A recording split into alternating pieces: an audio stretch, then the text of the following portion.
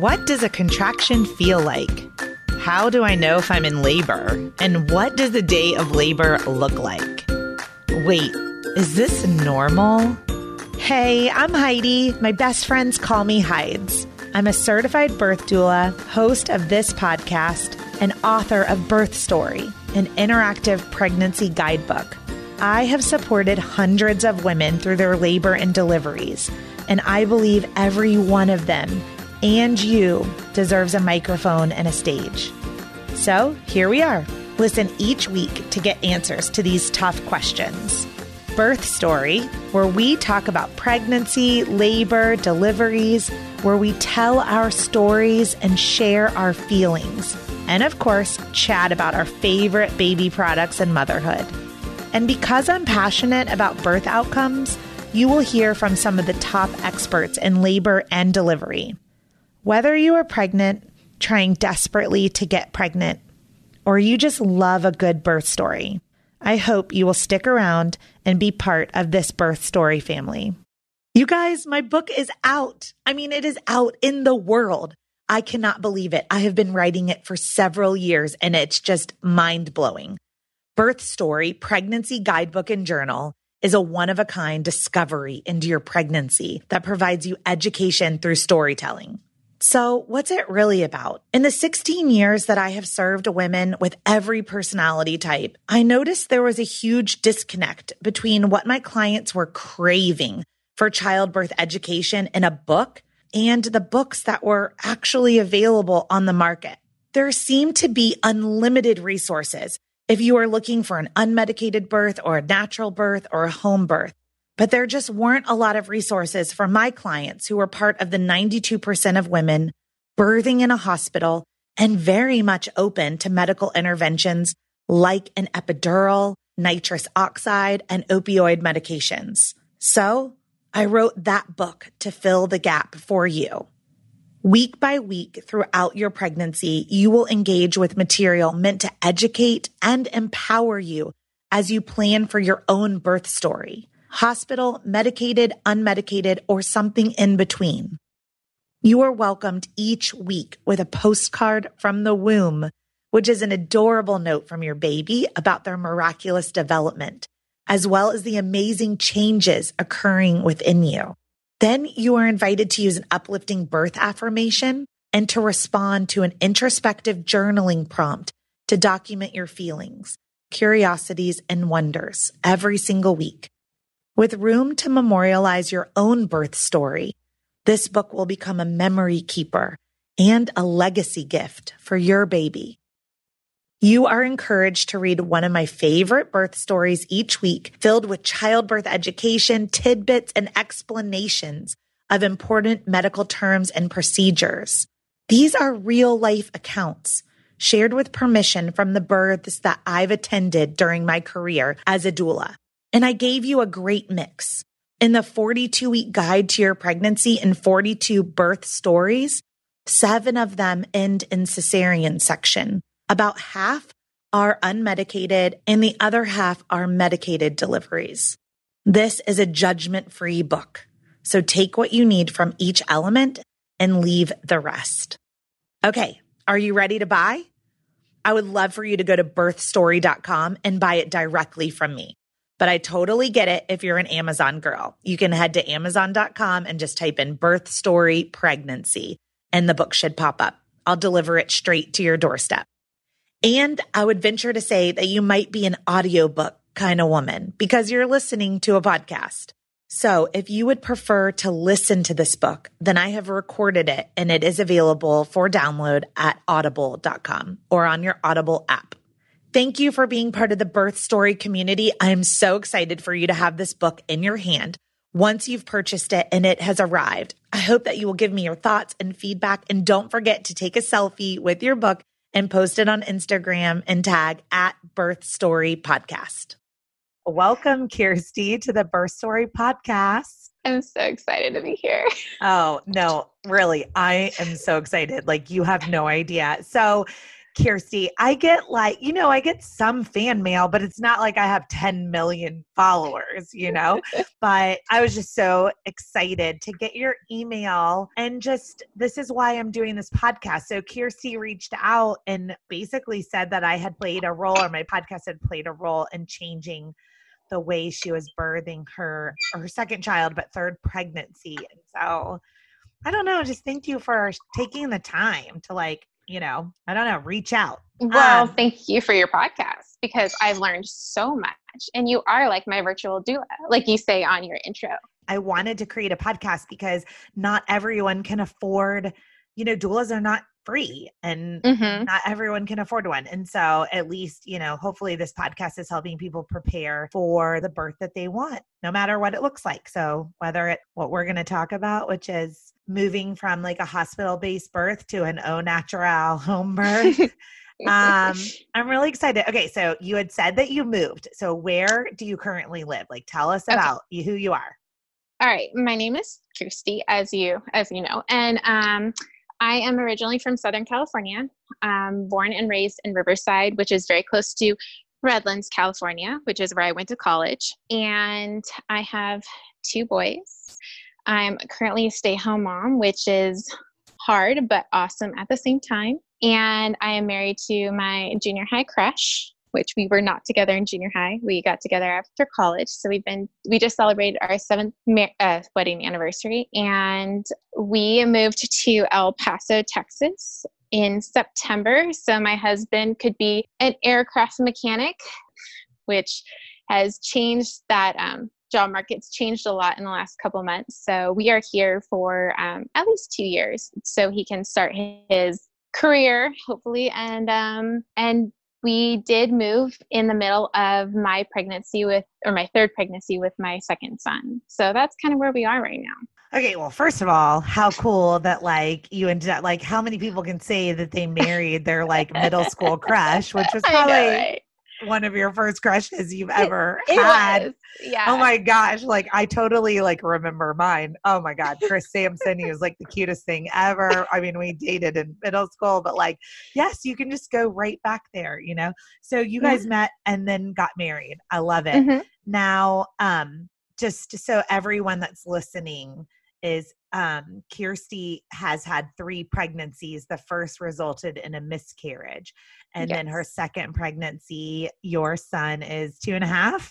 Yes. Owen right? is 2.5. Owen. Okay. And then your third pregnancy, your second son that was born. Is 5 months. Oh my gosh. Okay. Well, thank you for being so postpartum and, being able to come and take a nap time break to record this podcast. I'm really excited to be here. So if you are open to talking a little bit about, were you on your very first pregnancy, the one in which you lost the baby to miscarriage, were you trying to get pregnant? Yeah. So we kind of wanted to wait, 3 years, establish our marriage, and then start having kids.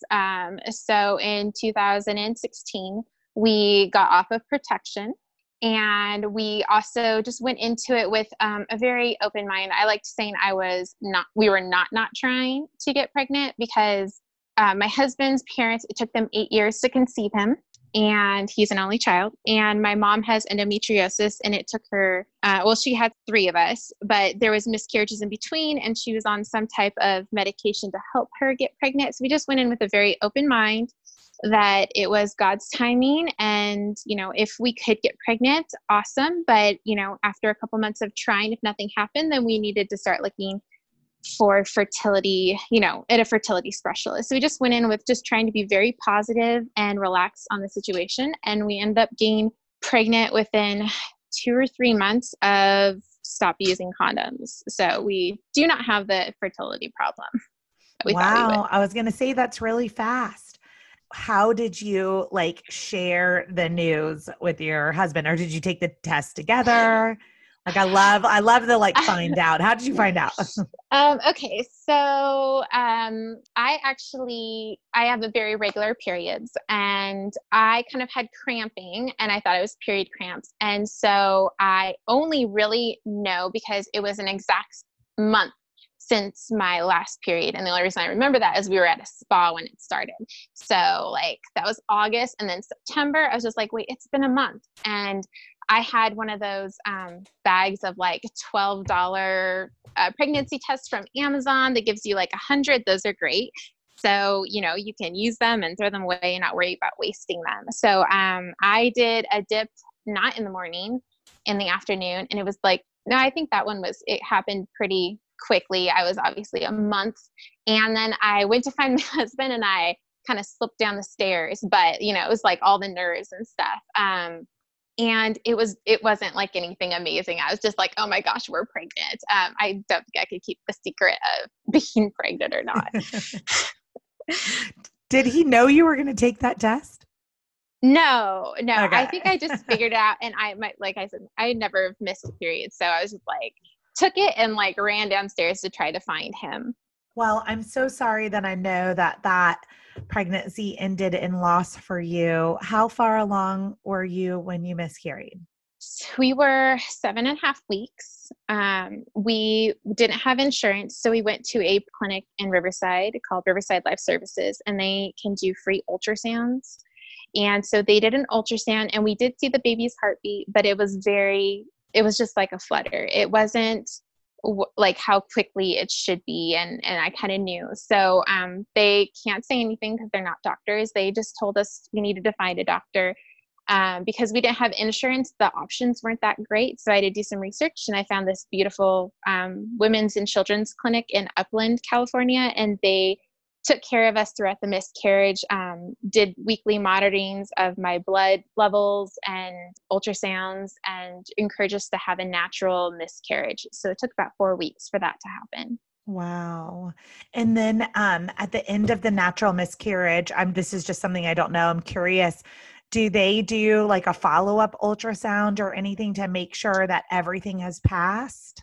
So the clinic did. I actually did have to go to the ER for my miscarriage, because they often tell you it will be like a heavy period.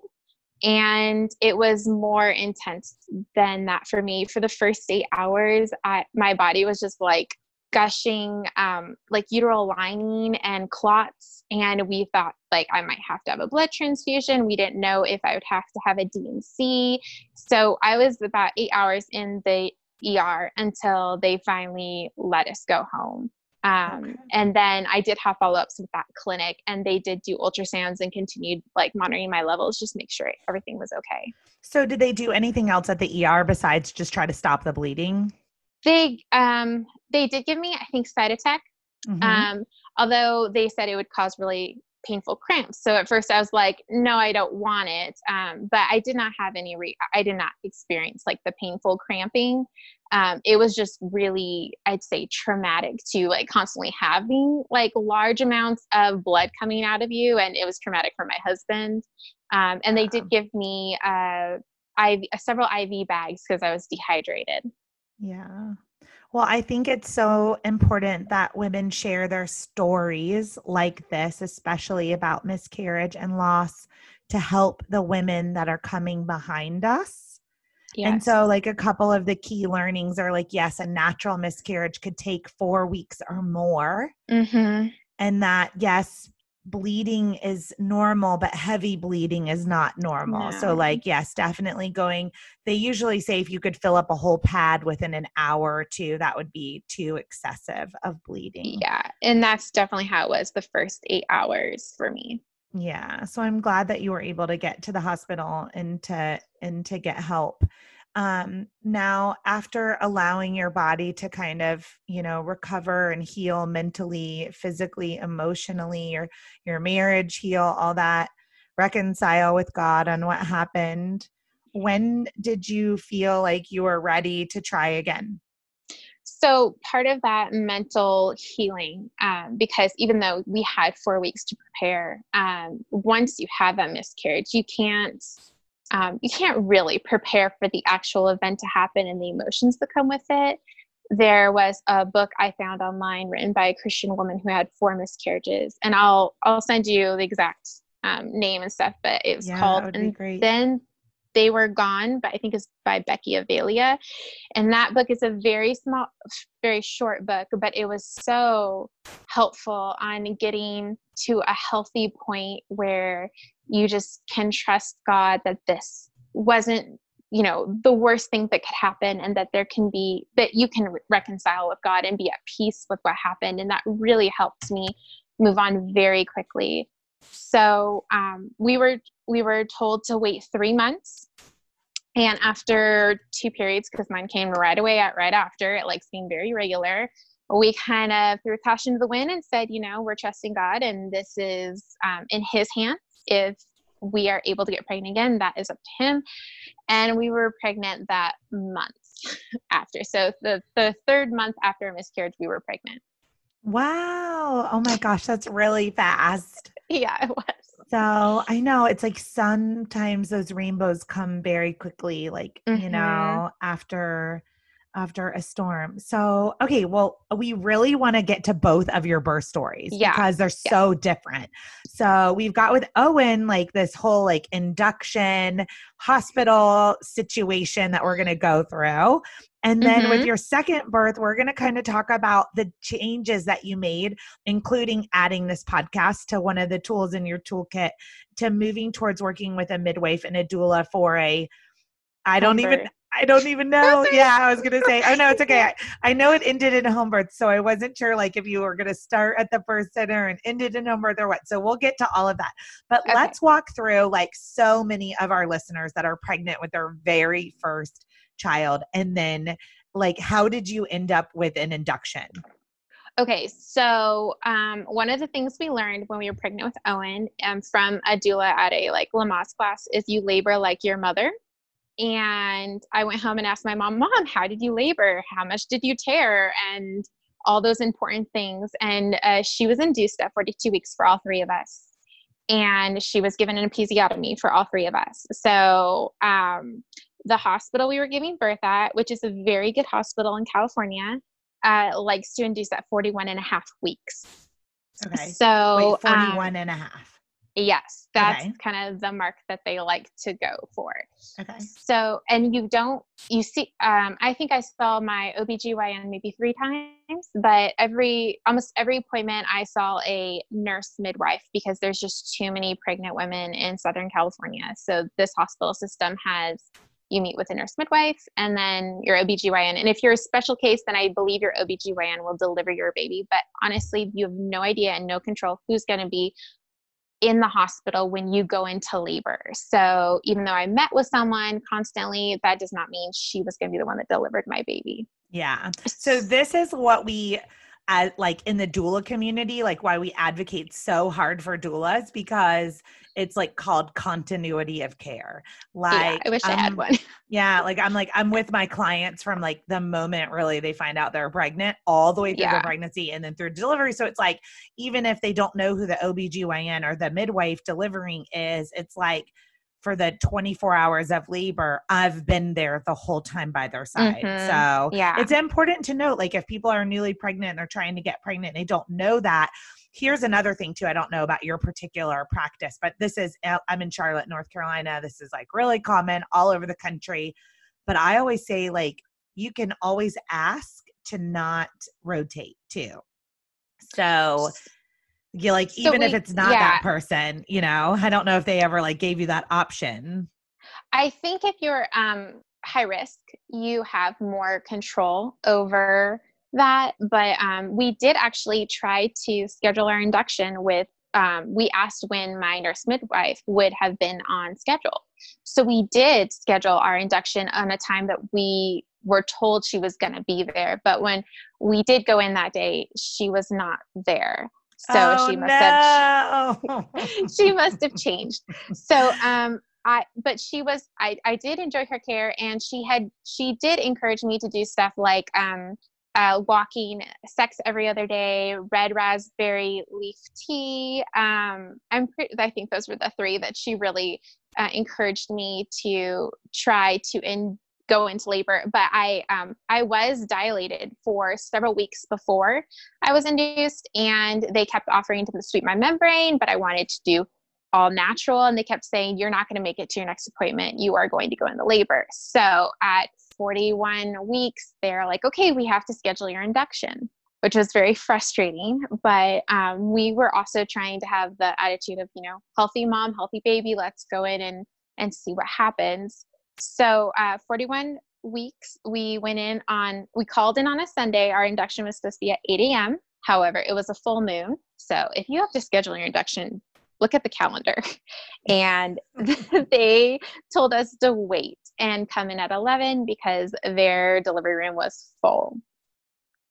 So we went in at 11. PM, 11 p.m. AM. Oh, AM. Okay. Sorry. I was like, oh my God. I was like, that is so late to start an induction. No, it was 11 a.m., but they did not start induction until 3 p.m.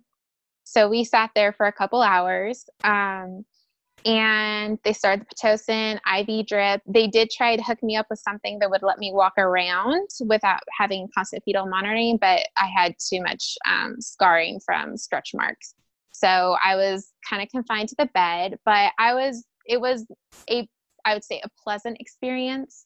I kept telling the nurse when they came in that I wasn't feeling any contractions and they needed up the Pitocin, and they were reassuring me that I was having contractions and that they would up the Pitocin when contractions kind of plateaued. Contractions for me felt like I ate a bag of flaming hot Cheetos. It was just like this warm feeling in my tummy. It wasn't painful at all. So it was very weird for me to know I was in labor, but not really feeling anything.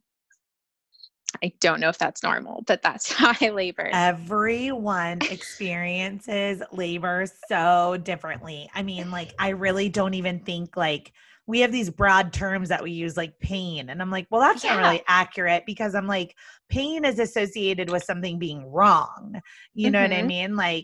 But I mean, surges or pressure waves or contractions. I mean, and it's so much dependent on the position of your baby, like the size of your baby, the position of your baby, like what nerves they're laying on. I mean, it's just, it's very hard to describe, in broad senses, like what someone is going to experience. So say it again. What did it feel like for you? It felt like I ate a bag of flaming hot Cheetos and my stomach was just like kind of on fire, but not like indigestion, just this warm, burning feeling. It almost felt good. I hate to say that, but it felt good.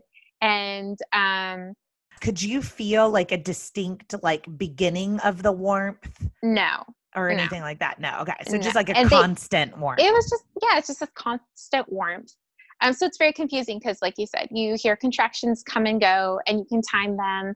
And I didn't really feel any Braxton Hicks or contractions before my induction, even though they said I was having them.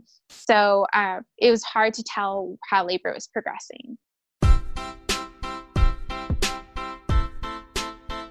Hey, it's Heidi. I'm interrupting the podcast to let you know about a free resource that I've created for you at birthstory.com. All you have to do is go to birthstory.com and then click the tab that says The Workbook. Once you put your email address in, an entire resource library of all of my secret sauces are available to you for free as my thank you for listening to the Birth Story podcast and being part of this community. At birthstory.com, under the workbook, you will find a birth plan template, articles on circumcision, delayed cord clamping, flipping a breech baby, packing your hospital bag, acupressure points, placenta encapsulation, and so much more. There are over 20 free articles ready for you to download at birthstory.com. Now let's get back to this amazing episode.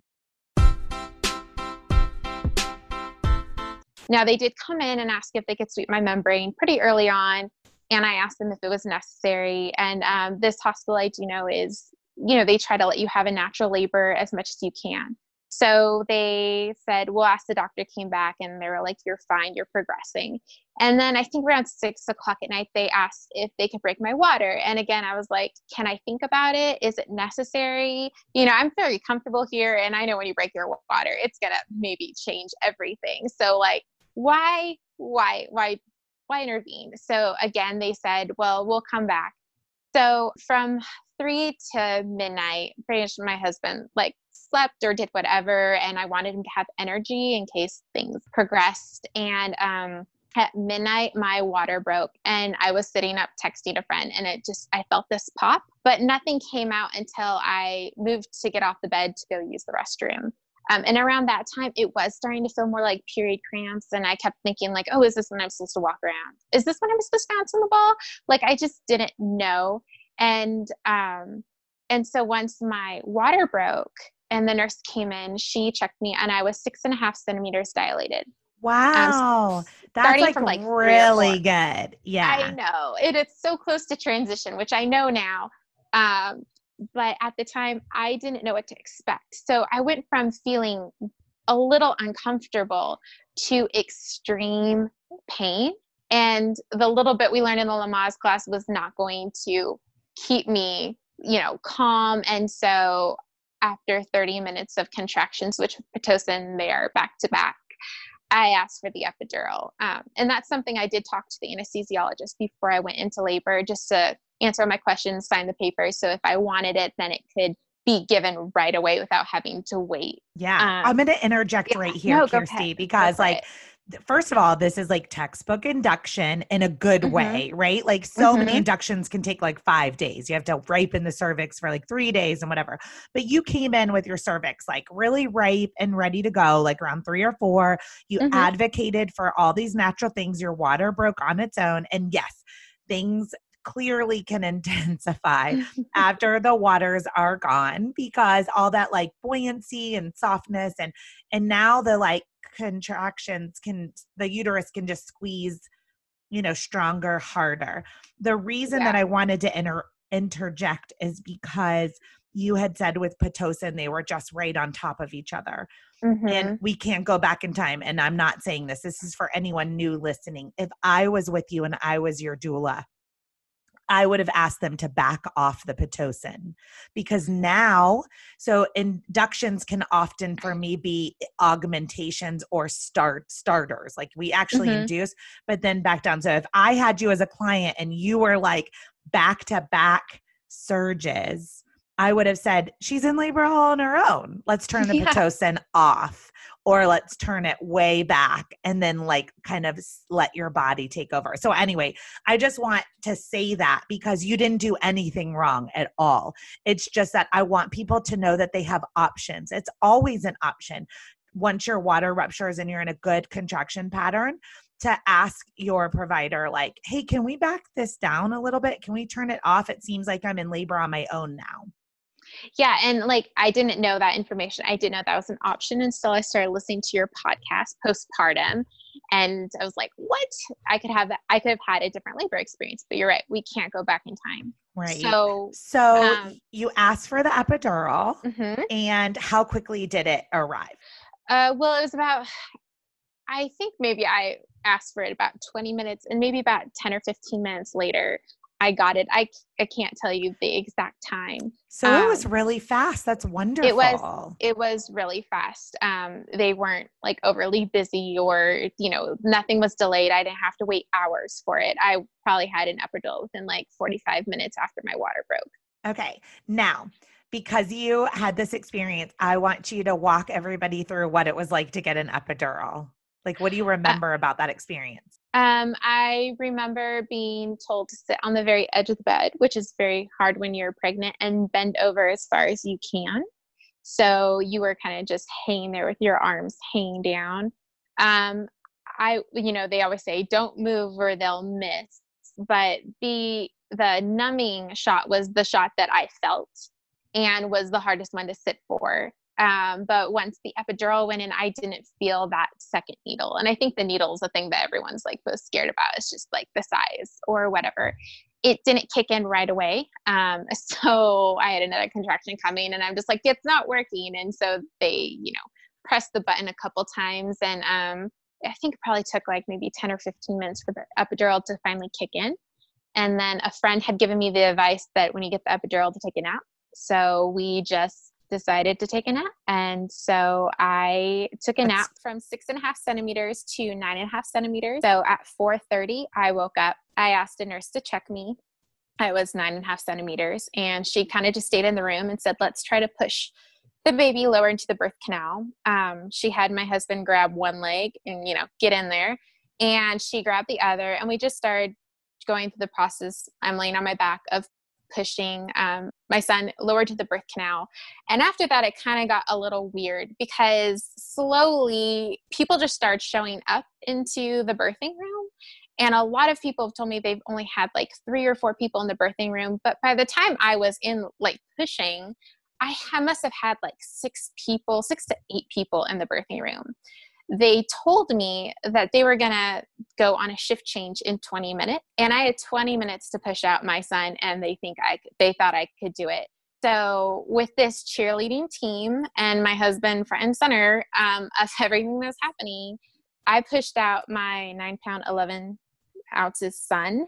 That's sort of crazy and unheard of. I mean, it's not unheard of, but like, wow. I mean, your baby was in an ideal position. It sounds like from the way that it unfolded very quickly. Like you weren't having to rotate or have back labor or anything like that. No. But that is a big baby. But I mean, I'm not surprised by that at almost 42 weeks.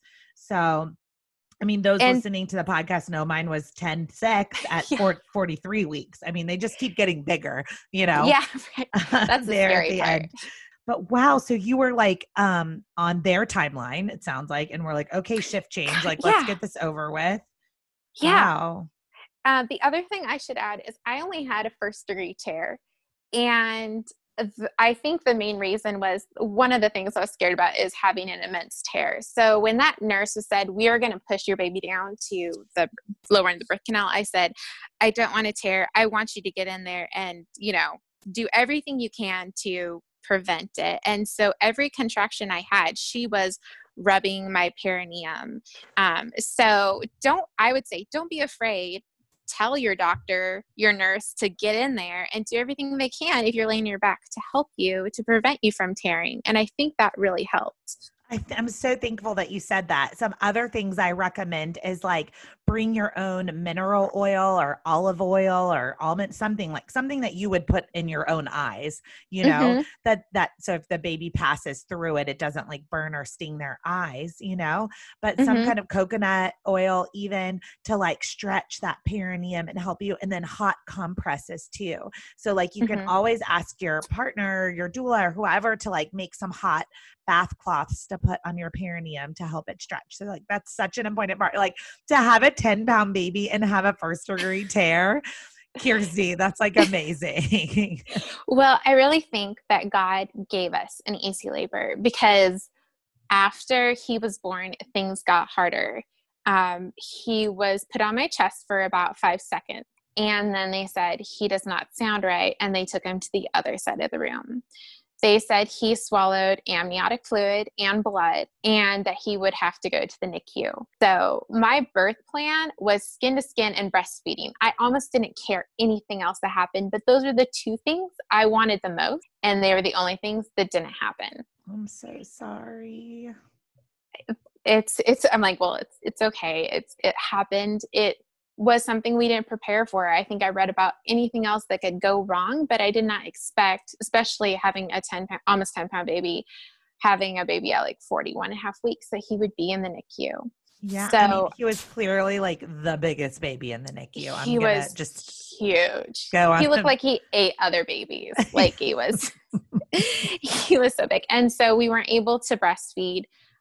He was in the NICU for about 4 days, and thankfully they let us stay at the hospital for about 3 days ourselves before we got to go home for one night, and then came and got him the next day.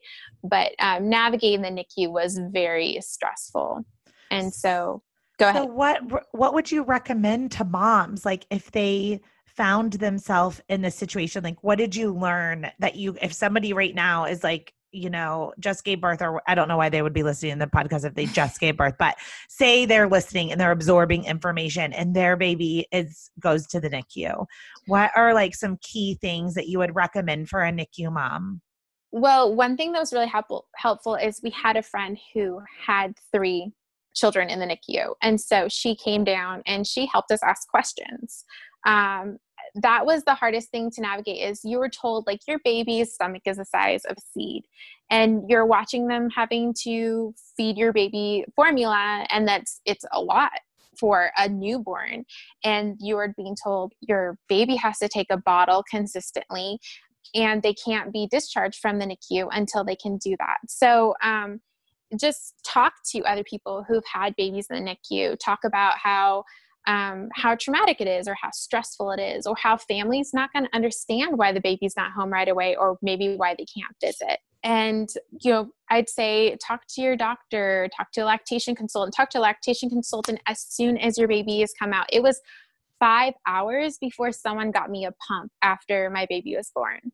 And I was asking for one. They kept saying, you will get it in the recovery room. You'll get it in the recovery room. But the recovery room wasn't ready for 5 hours. So when I finally got to the recovery room, the nurse there kind of scolded me for not already hand expressing, for not already trying to pump, when I had none of the supplies or the guidance on how to do that.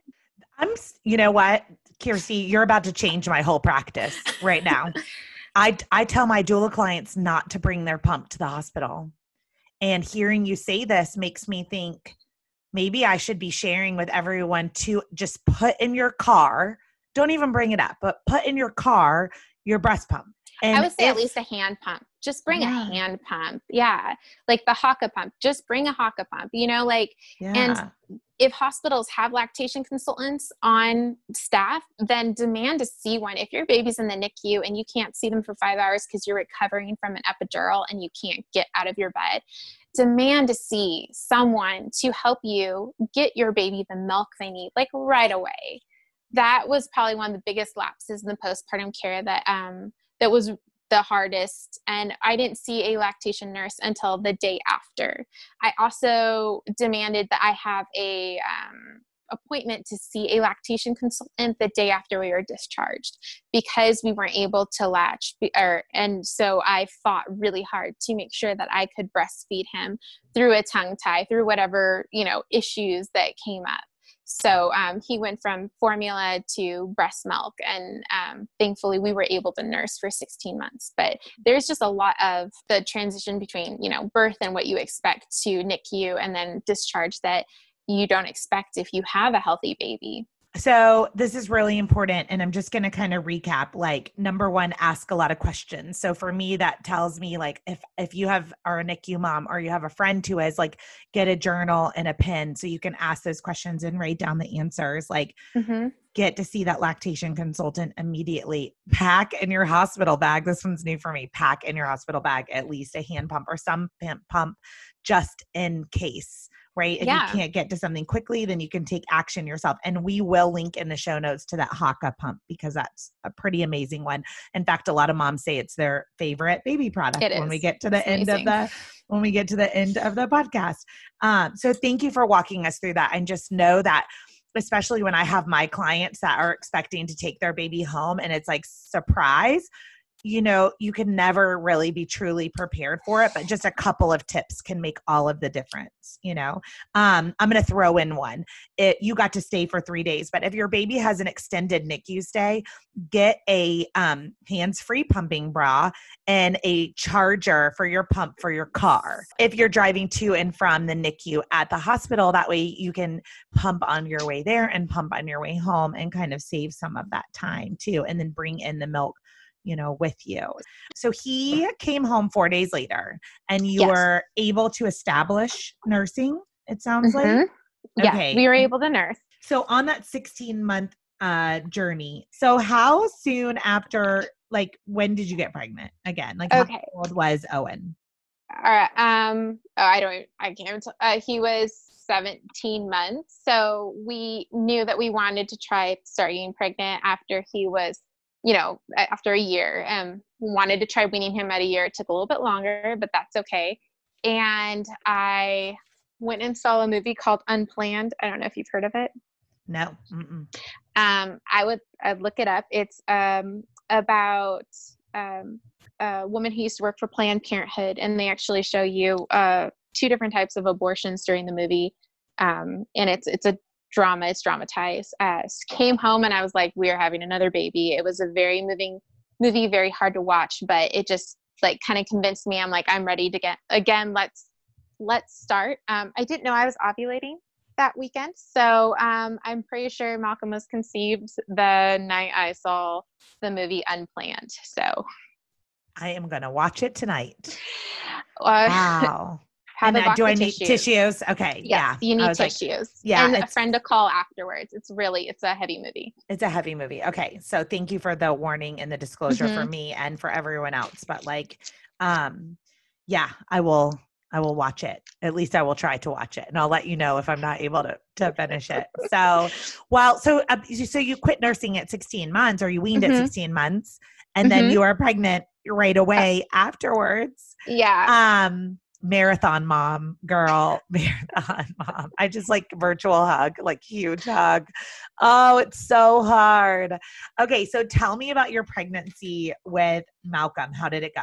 Say so with Owen at about 12 weeks I found out I had hypothyroidism.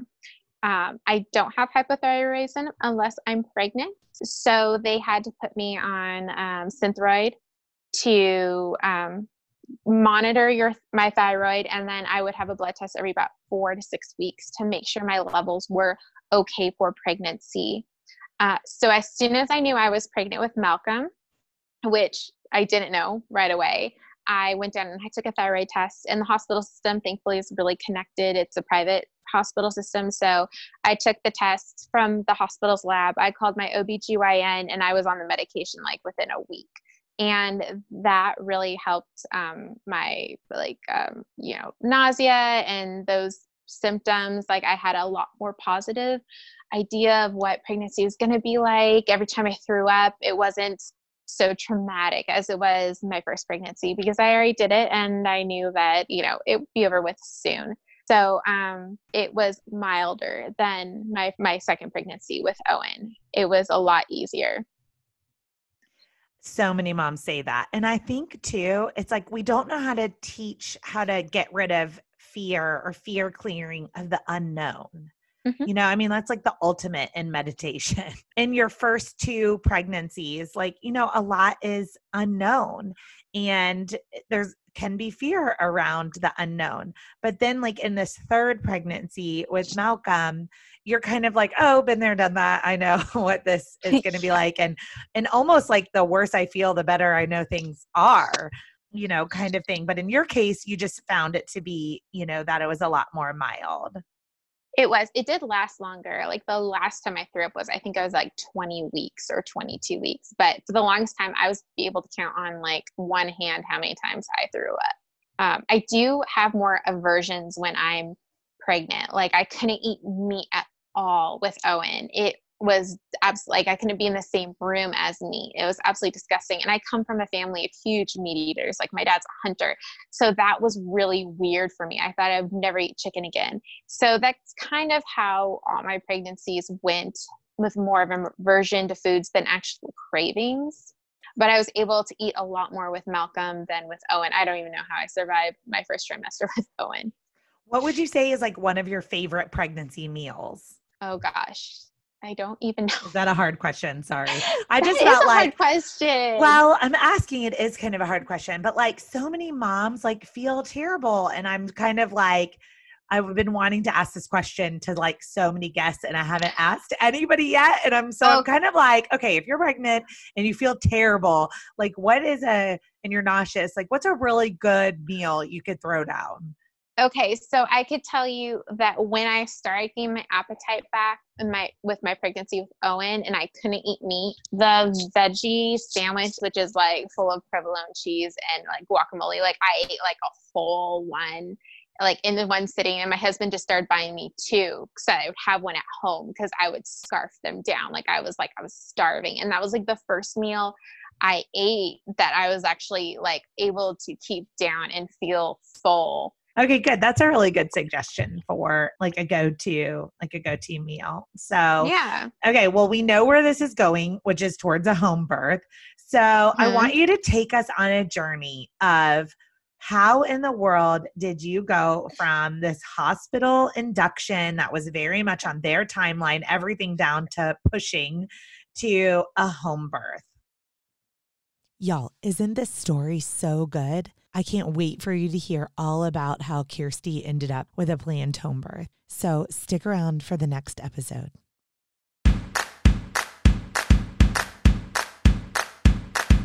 Thank you for listening to Birth Story. My goal is you will walk away from each episode with a clear picture of how labor and delivery might go, and that you will feel empowered by the end of your pregnancy to speak up, plan and prepare for the birth you want, no matter what that looks like.